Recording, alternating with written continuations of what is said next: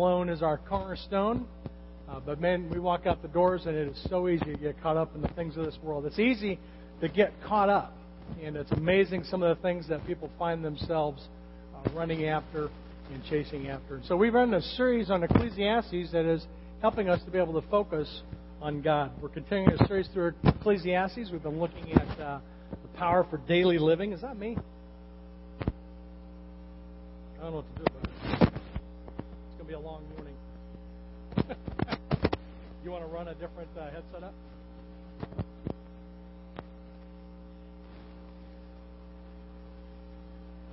Let's keep going.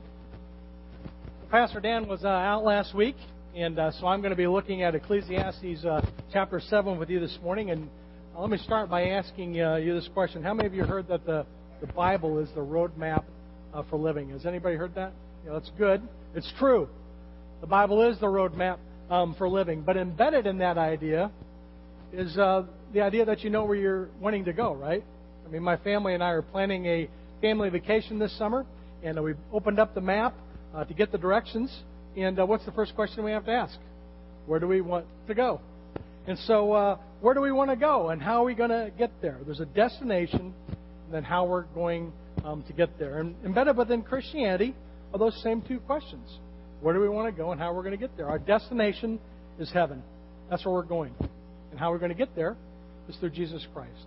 Jesus says, I am the way, the truth, and the life, and no one comes to the Father except through me. But the Christian life is not just about heaven.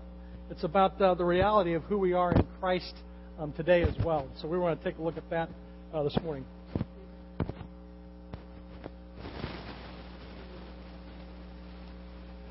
It's bouncing on my cheek. Ah! They're still bouncing on my cheek. Power for daily living. About power for right now. Okay,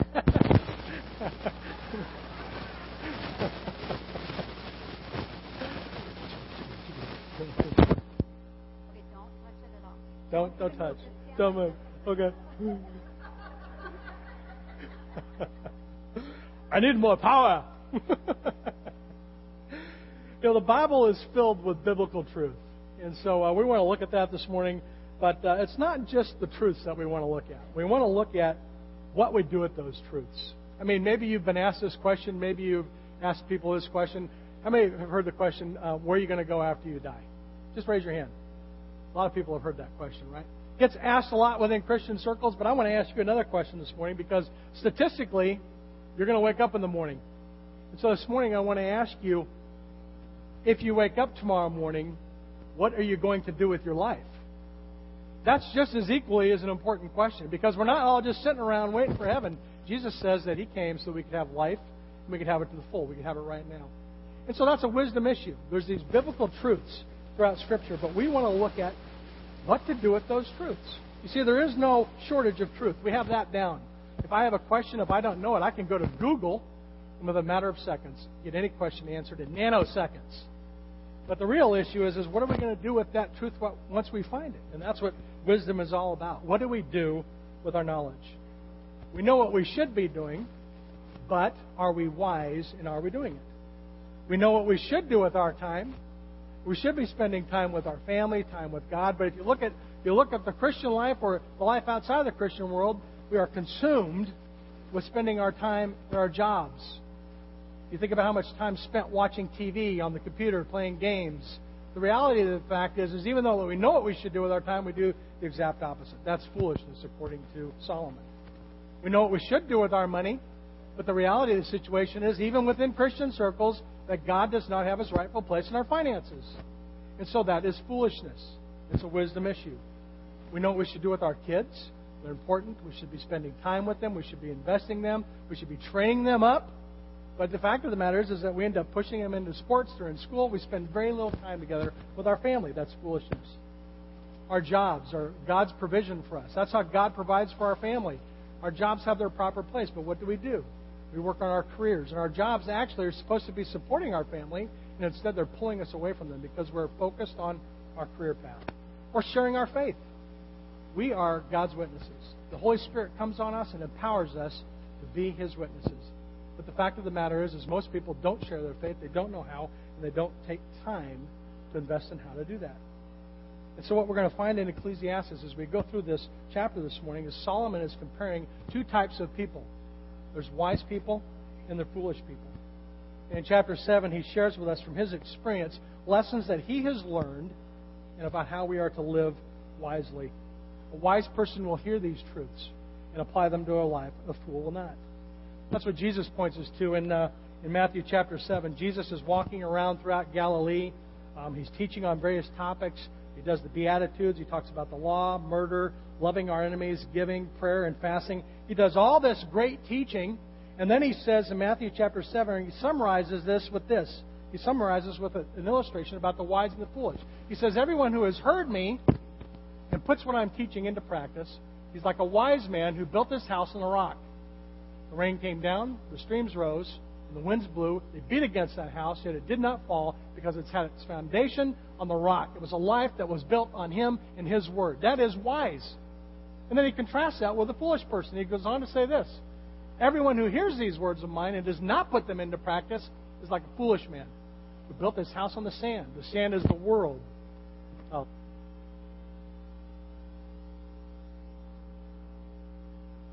Keep going. And so the sand is the things of this world. You know, when we put our trust in something else other than Him, when the rains come down, the streams rise, the winds blow against the house, it's going to fall with a great crash. And right now there are lives, marriages, families that are falling with a great crash because they have built their lives up on something else than wisdom. And you know what's interesting about this is when whether we're wise or foolish, whether a person is wise or foolish, we all have storms in life. Being wise does not mean we're not going to have hardship, that we're not going to have suffering, that we're not going to have pain, we're not going to have difficulty and struggles. Wisdom does not mean a lack of problems. Just because we have our faith in Him doesn't mean all the problems go away. What wisdom does do, though, is when we do have problems, we know how to get through them. Because our hope is built on nothing less. Fools don't know what to do when trials and troubles come their way. They don't learn. They don't grow. They don't learn from their experiences. And they have a minimal impact on God and His kingdom. And so as we turn to Ecclesiastes chapter 7 this morning, we're going to be looking at some lessons that Solomon gives us for how to live wisely. If you brought your Bible with you, I want to encourage you to go ahead and turn with me to Ecclesiastes chapter 7. We're going to read through this passage together. And on the inside of your program, you have an insert.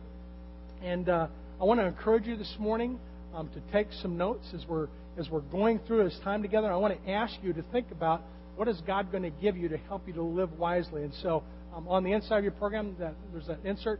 If you don't have a pen, you can share with the person next to you. Or rather, if you don't have a pen, raise your hand quickly, and our ushers in the back, they'll bring you a pen.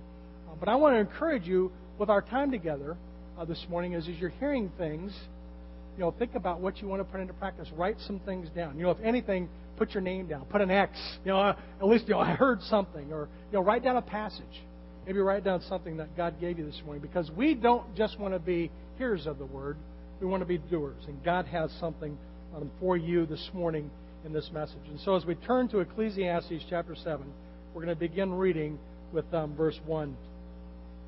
Solomon says this: a good name is better than fine perfume. The day of our death is better than the day of birth.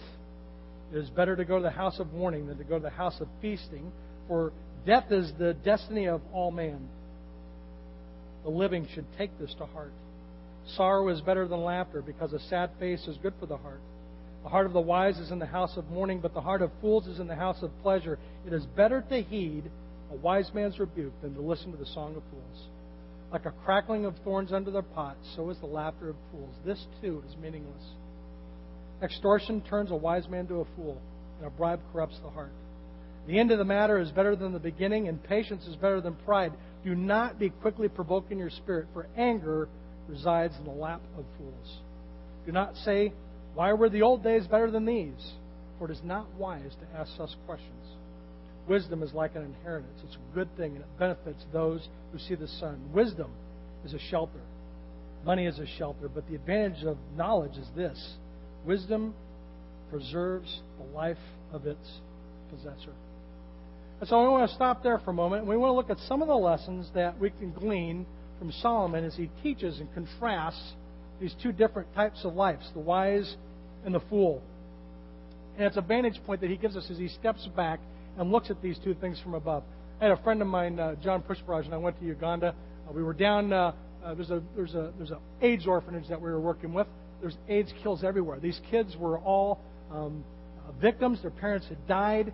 We were working in this orphanage, and the despair that was there was just overwhelming. And then that night we went to a church, and we prayed. It was an 8-hour worship service, and we were praising God. And you know, as I was on the ground, I wasn't really able to fully appreciate these things. It wasn't until the next morning I got up. It was 4:30. The sunrise was coming up. It was a golden sky. I was looking down into this big valley, looking down and reflecting on those two experiences. And I thought, wow, what a contrast. And that's what Solomon does for us as he goes through Ecclesiastes. He looks back on his life, he looks at his vantage point from up high, and he shares with us the difference between wisdom and foolishness. Solomon, for our benefit, is going to share with us, this is what I've learned about being wise and being foolish. And he begins with verse 1. He says, a good name is better than fine perfume. In other words, our reputation is more important than wealth. Who's the richest man in the world right now today? Does anybody know that? The richest man in the world. Okay, how about, let me ask you another question. Can you name a lady who that in her poverty had a great impact on countries, impacted thousands of lives, and she recently died? Can anybody think of maybe a lady in that regard? Yeah, hands start to go up. How about this picture? Does this help? Who's down the bottom right? Mother Teresa. Who's up in the top left? Does anybody know his name? Does that picture help? Who is it? Yeah. Okay, so we got one person. Carlos Slim, worth $80 billion versus Mother Teresa. And so when you think about a good name, who do people remember? Who has the most impact? A good name is better than your job and how much money you have. And so this morning I want to ask you, how do you want to be remembered? If you were going to ask the person next to you to summarize your reputation, what would they say? How is it that you want others to see yourself? To ask that question is wisdom. To ask, how do I want to be remembered, is wisdom. And then Solomon goes on to say this, the day of death is better than the day of birth. The house of mourning better than the house of feasting. Death is the destiny for all. You know, when you think about that passage, basically what he says is, your funeral is better than your birthday. As I was processing through that passage this past week, I've shared this with some of you, but my mom, when we moved up here 3 years ago, she's got a disease called inclusion body mitosis, and so she's losing muscular control. And she's been in independent living. We're doing assisted living. This past week, we had to have a conversation with her about what's next, because she can no longer stand up. She can't get up. She's she can't get out of bed. She can't lift her arms. And so it was interesting because the doctor said, if it wasn't for this disease, you'd be in perfect health. Her mind's sharp, but her body is wasting away. And as I was processing through last week with her what to do about this, it just kind of hit her. And she sat back in her chair during our conversations, and she said to me, this is it. This is how I'm going to die. And the reality of that situation was such that we had to process through that together as a family. And it's wise to ask that question, how do I deal with this issue? It's folly to think that you're going to live forever. To step back and ask, how do I want to be remembered? Where am I going? It's an important question. And so my mom and I were able to process through the hope that she has in heaven. We're able to process through what God has for her while she's here. But this really focuses us on where we're going to go. In fact, in 1 Peter chapter 2, beginning in verse 10, Peter writes this. Once you were not a people of God. Before you were a believer, you were not a people of God. But now you are. You've been called into a relationship with Christ. Once you had not received mercy, but now you have received it. Dear friends, I urge you as aliens and strangers in this world to abstain from sinful desires which wage against your soul. Are our hearts and minds on heaven? Where is your home? Sometimes I drive by a church and I'll say, welcome home or come home. And I'm thinking, this is not our home. We are temporary here. We are not going to live forever. This is a temporary life. That's what he says. Solomon says that it's wise. It's the destiny of all mankind that we're all going to die. And so where are we going to spend eternity, and what are we going to do with our life here are wise questions. Are you living life as an alien? I looked up just going to try and find a picture of an alien. There were scary pictures of the alien because of the movie, but, do we live like E.T.? I never saw that movie. I heard good things about it, but how many of you have seen that? Yeah, okay. It's still relevant today then, right? That movie's got some staying power. I think it was back in the 80s. But, the premise is, he lands on Earth and he's trying to get home. E.T., find home. That was the whole premise of the whole movie. It was an alien. This was not his home. He was trying to get home. In fact, he stood out. They couldn't hide him. People were trying to search him down. And so, are you an alien? Is this world not your home? Or do you just blend in with the crowd? I mean, when you look out over 10,000 people, do you stand out? Do you recognize that this world is not your home? And are you confident about where you're heading? In the book of Philippians, in chapter 1, verse 23, Paul writes this. Paul's torn between the two. He desires to depart and be with Christ, which is better by far, but it's necessary for you that I remain here in the body. And so there's this tension of the fact that this world is not our home. Our hope is on heaven, but we also have something to accomplish here. And so there's this tension between doing both. And Paul says, look, whatever that tension is, keep your eyes focused on where you're headed. When you're born, you get a name. When you die, your name summarizes your reputation in your life. Your name is all summarized in death. And so when we're reminded of where our real homes are, Solomon says that is a wise thing to do. Are funerals fun? No way. They are painful. They're a time of mourning. They're a time of remembrance. We can celebrate a person's life, but there is sadness because we have lost somebody that's close to us. A funeral is for a time of mourning, but it's also at a funeral that God is able to get our undivided attention.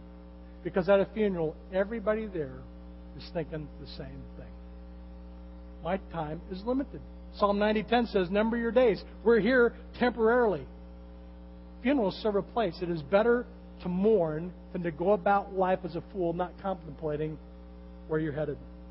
And mourning is there's blessing that comes from mourning. In fact, Jesus says in Matthew chapter 5, blessed are those who mourn. And so this process of mourning is something that Solomon says is a wise thing to do. Don't go through life caught up as a fool. Think about your days. They're numbered. And then he says sorrow is better than laughter. A sad face is good for the heart. There's wisdom in mourning. There's foolishness in pleasure. And so this morning, as you think about your life and when circumstances get tough, what do you do with those things? When you're mourning or going through a difficult time, do you retreat? Do you lash out? Do you turn to substance abuse? Do you turn to behaviors that mask your pain? People turn to some of the strangest things when they're going through pain. And until we can stop and embrace that and really think about, what does God have through us through our mourning, then we're doing foolish activities. There are things that we can do in our life that are going to provide short-term relief, maybe their pleasure. Those things are foolish. Wisdom is found when we're able to step back and embrace what's causing us pain. And we can turn to a loving Father who cares for us, loves us, and has a plan for our lives. And so Solomon gives us these contrasts between wisdom and foolish and some of these behaviors. And so as you think through that, what does that look like in your life? Solomon would go on to say in verses 5 through 12, a wise man's rebuke is better than the song of fools. I'm always amazed when people ask for advice and then they don't take it. It's like, well, what'd you ask for? Sometimes I'm guilty of that as well. In general, you know what? We all like to seek out people, and we like to hear answers that reinforce what we're already thinking. Nobody really likes to be rebuked, but Solomon says, hey, look, find some people around you that can speak truth into your life. In Proverbs 15:22, he writes this, plans fail because of a lack of counsel, but with many advisors they succeed. Be intentional about surrounding yourself with people that will speak truth into your life. That is wisdom. A wise man, a wise woman seeks out people that speak truth to their life, that will rebuke them when they need to be rebuked, or that will tell them truth when they need to hear it. I remember one Sunday I'd cut myself, and there was blood running down my neck. It was all over my shirt, and I was talking to people, and people would look at me funny, but finally one guy came up and said, dude, you're bleeding. There's blood all over. I was like, oh, man, it's nasty. I was like, do you surround yourself with people that are going to tell you, hey, you got some schmutz on your face, or people are going to tell you, hey, look, man, what you're doing and how you're talking right there, that's probably not a wise thing to do. It's wisdom to seek out people that will speak truth to you. Who has your back? Who has your back? Solomon says that if you have a wise friend that speaks truth to you, that is wisdom. To not do that is foolishness. He goes on to say that extortion turns a wise man into a fool. A bribe corrupts the heart. The Christian life is a process. I know in my own life, I made a faith commitment, and I was thinking, okay, God, change everything. I tried to circumvent. He's like, can't this move along a little faster? The Christian life is a process. There are no shortcuts. Extortion and bribery are foolishness. But many people try to do that exact same thing with God. They say, God, well, if you do this, then I'll do this. And so that's bribery. There's a movie, Burt Reynolds was in a movie called The End. Has anybody seen the movie The End? That is a funny movie. If you haven't seen it, it's a good one to check out. But the premise is that he wants to end his life, and he's swimming out into the middle of the ocean. He gets out there in the middle, and then he changes his mind. And so he starts to panic. He goes, in the middle of the scene, he comes up out of the water, and he yells, I want to live! God, please save me. And so in the middle of this tragic event going on in his life, he turns to God and he starts swimming towards the beach. And he goes, God, just please make me a better swimmer. He goes, if you save me, I'll be a better father. I'll be a better husband. He starts getting closer to the shore. He goes, God, just help me get to the shore. I'll give you all my money. He's swimming and swimming. He gets about halfway there and he starts looking around. And he's like, and then God, he goes, change my daughter's heart as well, because it's not all me. And my wife, could you change her too? And then he gets a little closer to the shore and he goes, well, I don't think you need all my money. Do you think a half would be okay? God, just get me to the shore and I'll give you half. And he gets to the beach and he stands up and he's thinking half. He goes, that's a lot of money. He goes, how about 10%? And so he gets up and he's kind of drying off and he says, he goes, actually, God, you probably don't need my money at all. He goes, how about this? How about if I throw up in all my money and you keep what you want and I'll keep the rest that hits the ground? So many times we bribe God. When we're in distress, when there's things going on in our life, that's exactly what we do. We bribe God. They say, if you do this, I'll do that. We don't need to bribe God. It's foolishness to do that. It's wisdom to say, God, I am stuck. I need your help. And that's what a wise man does. He doesn't try to extort. He doesn't try to bribe. He finds a security in knowing that God is in control as he thinks about his past and his future. And he goes on to say, look, don't get stuck in your past. Because that is foolishness as well. Many people will get stuck in their past. Well, I trusted God once, and this is what happened to me. If you say that, that is not wise. It is foolish. People get stuck in their past. It's difficult to forgive. Can we forgive? Yes, as Christ forgave us. Solomon says, wisdom does not get stuck in the past. Wisdom is an inheritance. It's something that's forward-looking. We have something to look forward to. It's a shelter. It's like money. Money's not a problem. It's the love of money that's a problem. God gives us money to provide for us. And so there's that sense that wisdom and the way God provides for us as a shelter, wisdom preserves life. And so if we focus on those things, we focus on God being in control, if we're not stuck in our past, that is a wise person. That is what is better. A wise person knows that God's plans are better than our plans. And that's exactly what Solomon will continue to write as he continues on with verse 13. So let's turn to Ecclesiastes 13. Let's read down through verse 18. He says this in verse 13. Consider what God has done. Who can straighten what he has made crooked? When times are good, be happy. But when times are bad, consider this. God has made the one as well as the other. A man cannot discover anything about his future. Which one of you can add a day to your number? God has the future under control. We don't need to worry about that. It's meaningless life. In this meaningless life of me, I've seen both sides. I've seen a righteous man that's perishing in his righteousness, who is trying to do things in his own strength and in his own way. That's foolishness. A wicked man living long in his wickedness. Don't be over righteous. Neither be over wise. Why destroy yourself? Do not be over crooked. Do not be a fool. Why die before your time? It's good to grasp one and not let go of the other. The man who fears God will avoid all extremes. A wise person knows that we don't see the big picture. There's knowledge that God has that we don't have. Some things we're not going to know until Christ returns. In fact, Paul writes this in 1 Corinthians chapter 13. He says, we know in part, we prophesy in part, but when the perfect comes, the imperfect's going to disappear. This is not an excuse to not do due diligence to answer questions. I've seen this passage be abused. Well, we don't know that. I don't know I need to do that. There's some things we don't know. That's not an excuse to not study, to not look into finding an answer. But there are some things that we just don't know the answer to. Joseph, the son of Jacob, when he was sold into slavery, could not have known that God was going to use him in the end to rescue his people. Or you think about the disciples, when they're actually looking at the crucifixion of Jesus, did not know that it was going to result to salvation coming to God's people. In fact, Thomas, one of the disciples, was doubting the whole thing to the very end. And so there are some things that God reveals in His time. Paul didn't know that his being thrown into jail would give him the time necessary for God to use him to write 4 books of the New Testament. It is hard to wait on God. We want to be in control. We want answers now. We live in a consumer-driven, results-oriented culture. And we think it is all about us. The world would say, hey, look, well, you're in this problem, just work harder. Or you've got this problem, do this. Or, if this church isn't working, try this. It's all about you, me, me, me. Our focus is on ourselves. And Solomon says that is foolish. It's foolishness to think that way. Wisdom stops and asks, okay, God, what do you have for me in this situation? What do you have for me right here, right now? I can tell you in my own life, this is something that I have struggled with the most. Because it's hard for us to sit and wait. It's hard for me to sit and wait.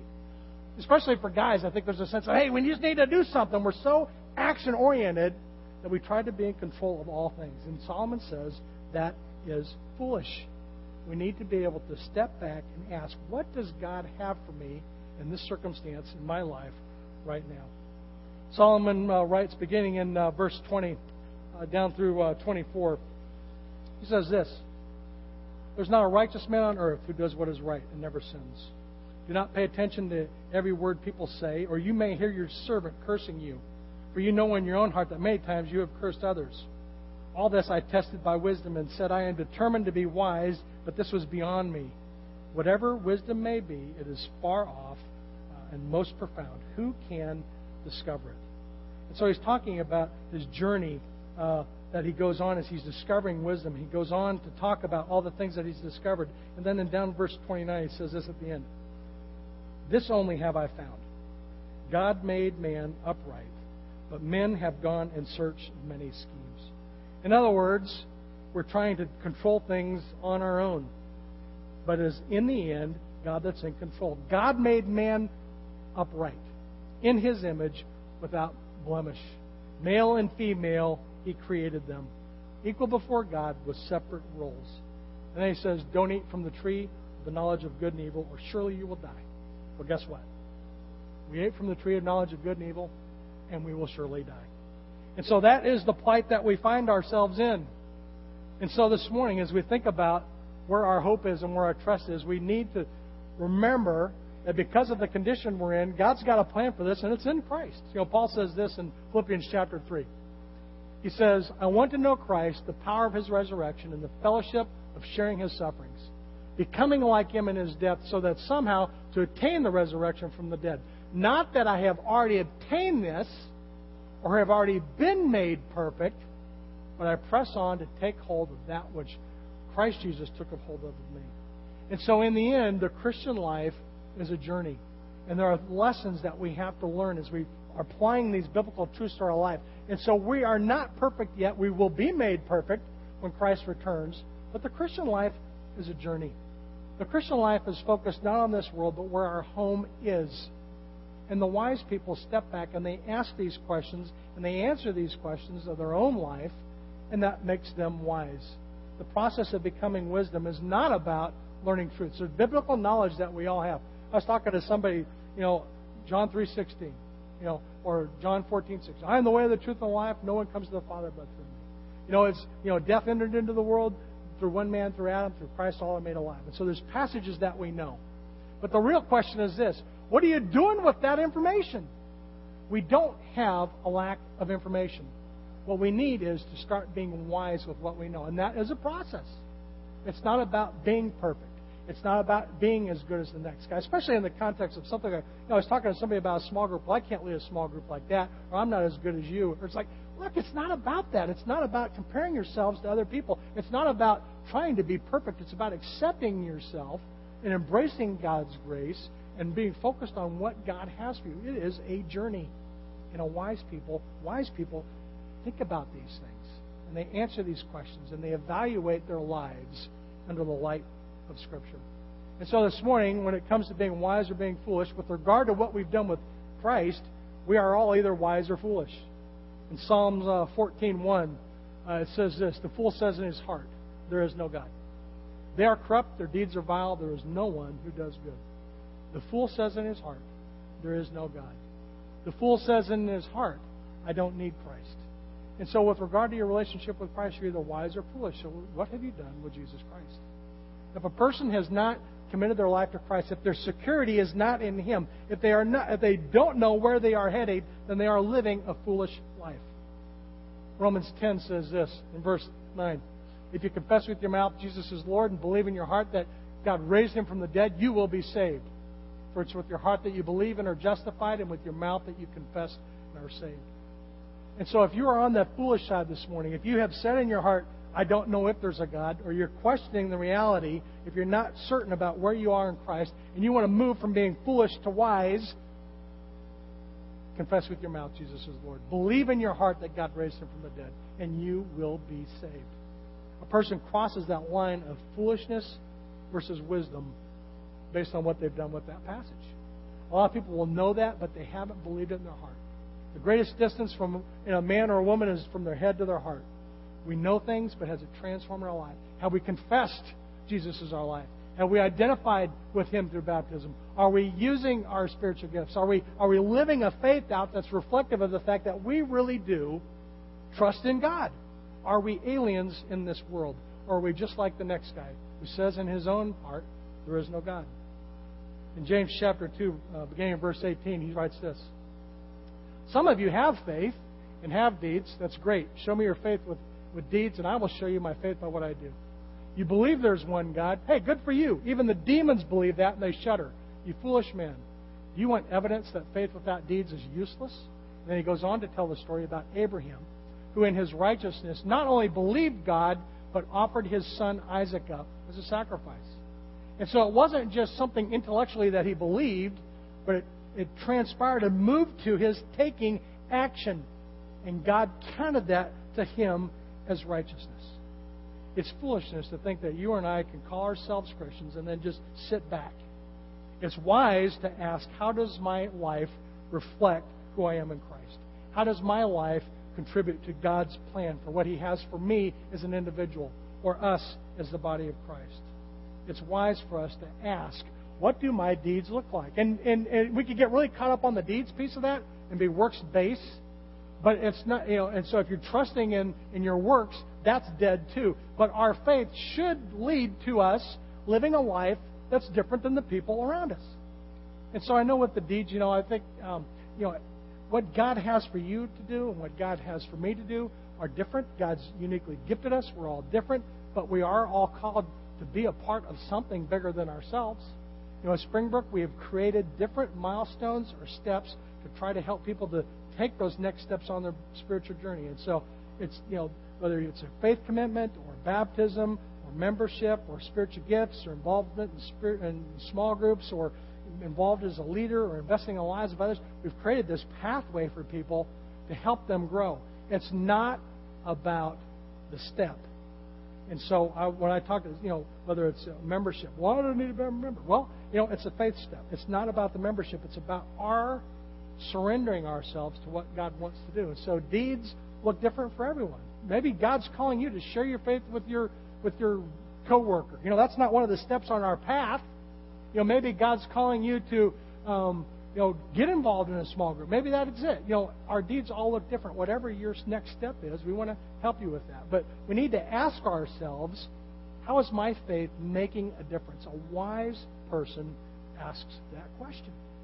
And so Solomon, as we go through Ecclesiastes, gives us several lessons that we can learn from. And so hopefully this morning, as you heard these things, you've jotted some things down. Don't be foolish. The exhortation at the beginning from Jesus was, don't just be a hearer of the word, be a doer. And so hopefully you've had an opportunity to write something on your insert. I want to encourage you maybe to talk to the person next to you, talk to your spouse, talk to a friend, go back to your small group. Talk about these things. What does this look like in your life? That makes you and puts you into the category of being wise. If you have any questions about how to take a next step or how to grow in your faith, I'd love the opportunity to talk with you. There's a welcome slip on the inside of your program. You can put your name on there. On the back of that, it's got some next steps. If you have any questions about what you've heard this morning, be intentional about finding answers. Take that next step. Let's not just be doers of the word or hearers of the word, but let's just be doers. Let's don't be doers either. Let's do both of those things. And so as we kind of close our time together this morning, I want to just pray that God would continue to soften our hearts towards those things that are important to Him. If God can capture the heart of our man or the woman, it changes their life, it changes their family, it changes our church, it changes our community. So let's pray that God would captivate our hearts for His glory. Would you pray with me? Father, I just thank You for the hope that we have in Christ. I thank You for the life-transforming power of Your Word. God, I have experienced that myself. I've seen it in the lives of others, and I love Solomon's story as he steps back and reflects on the lessons that he's learned. And God, as we read Your Word, as we talk to You in prayer, I just pray that our relationship with You would grow. Just thank You for our opportunity to come together this morning. I pray that we are encouraged and that we're drawn closer to You. God, capture our hearts for Your plans and Your purposes. God, help us to be aliens in this world and to recognize that this world is not our home. And God, I just want to thank You for each person here this morning and pray that You would continue to draw us each closer to Yourself. We lift our lives up to You for Your glory. We pray all these things in Christ's name. Well, thank you, Pastor Rich, for unpacking the wisdom in Ecclesiastes. It's so good to have you at Springbrook today. I ask you to take out your programs, and as Pastor Rich mentioned, to rip off the communication slip. And if you're our guest today, it's so good to have you. Fill out as much information as you feel comfortable. If you're a regular attender, just put the names of the adults that are attending from your family. Put down any prayer requests. I want to make a significant announcement about our weekend worship services. Our elders have decided to discontinue our Saturday night service that we've had for 6 years now. It's been a wonderful ride. At the same time, in the last year, there's been a decrease in attendance, and when you get to a certain point in attendance, there isn't the same energy that you need in the room to make it feel like a full worship service. So it was a tough decision. I enjoy the Saturday night service, but at the same time, we felt that it was best for our congregation. So our last Saturday night service will be Palm Sunday weekend, that is. And then on Easter Sunday, we will not have, or Easter weekend, that is, we will not have Saturday night service. If you have any questions about that, feel free to come up and talk with me or Pastor Rich or anybody else who you think might be in the know, and we would love to fill you in on that and answer your questions. But we are looking forward to Easter. Oh, I tell you, Easter is going to be a real celebration here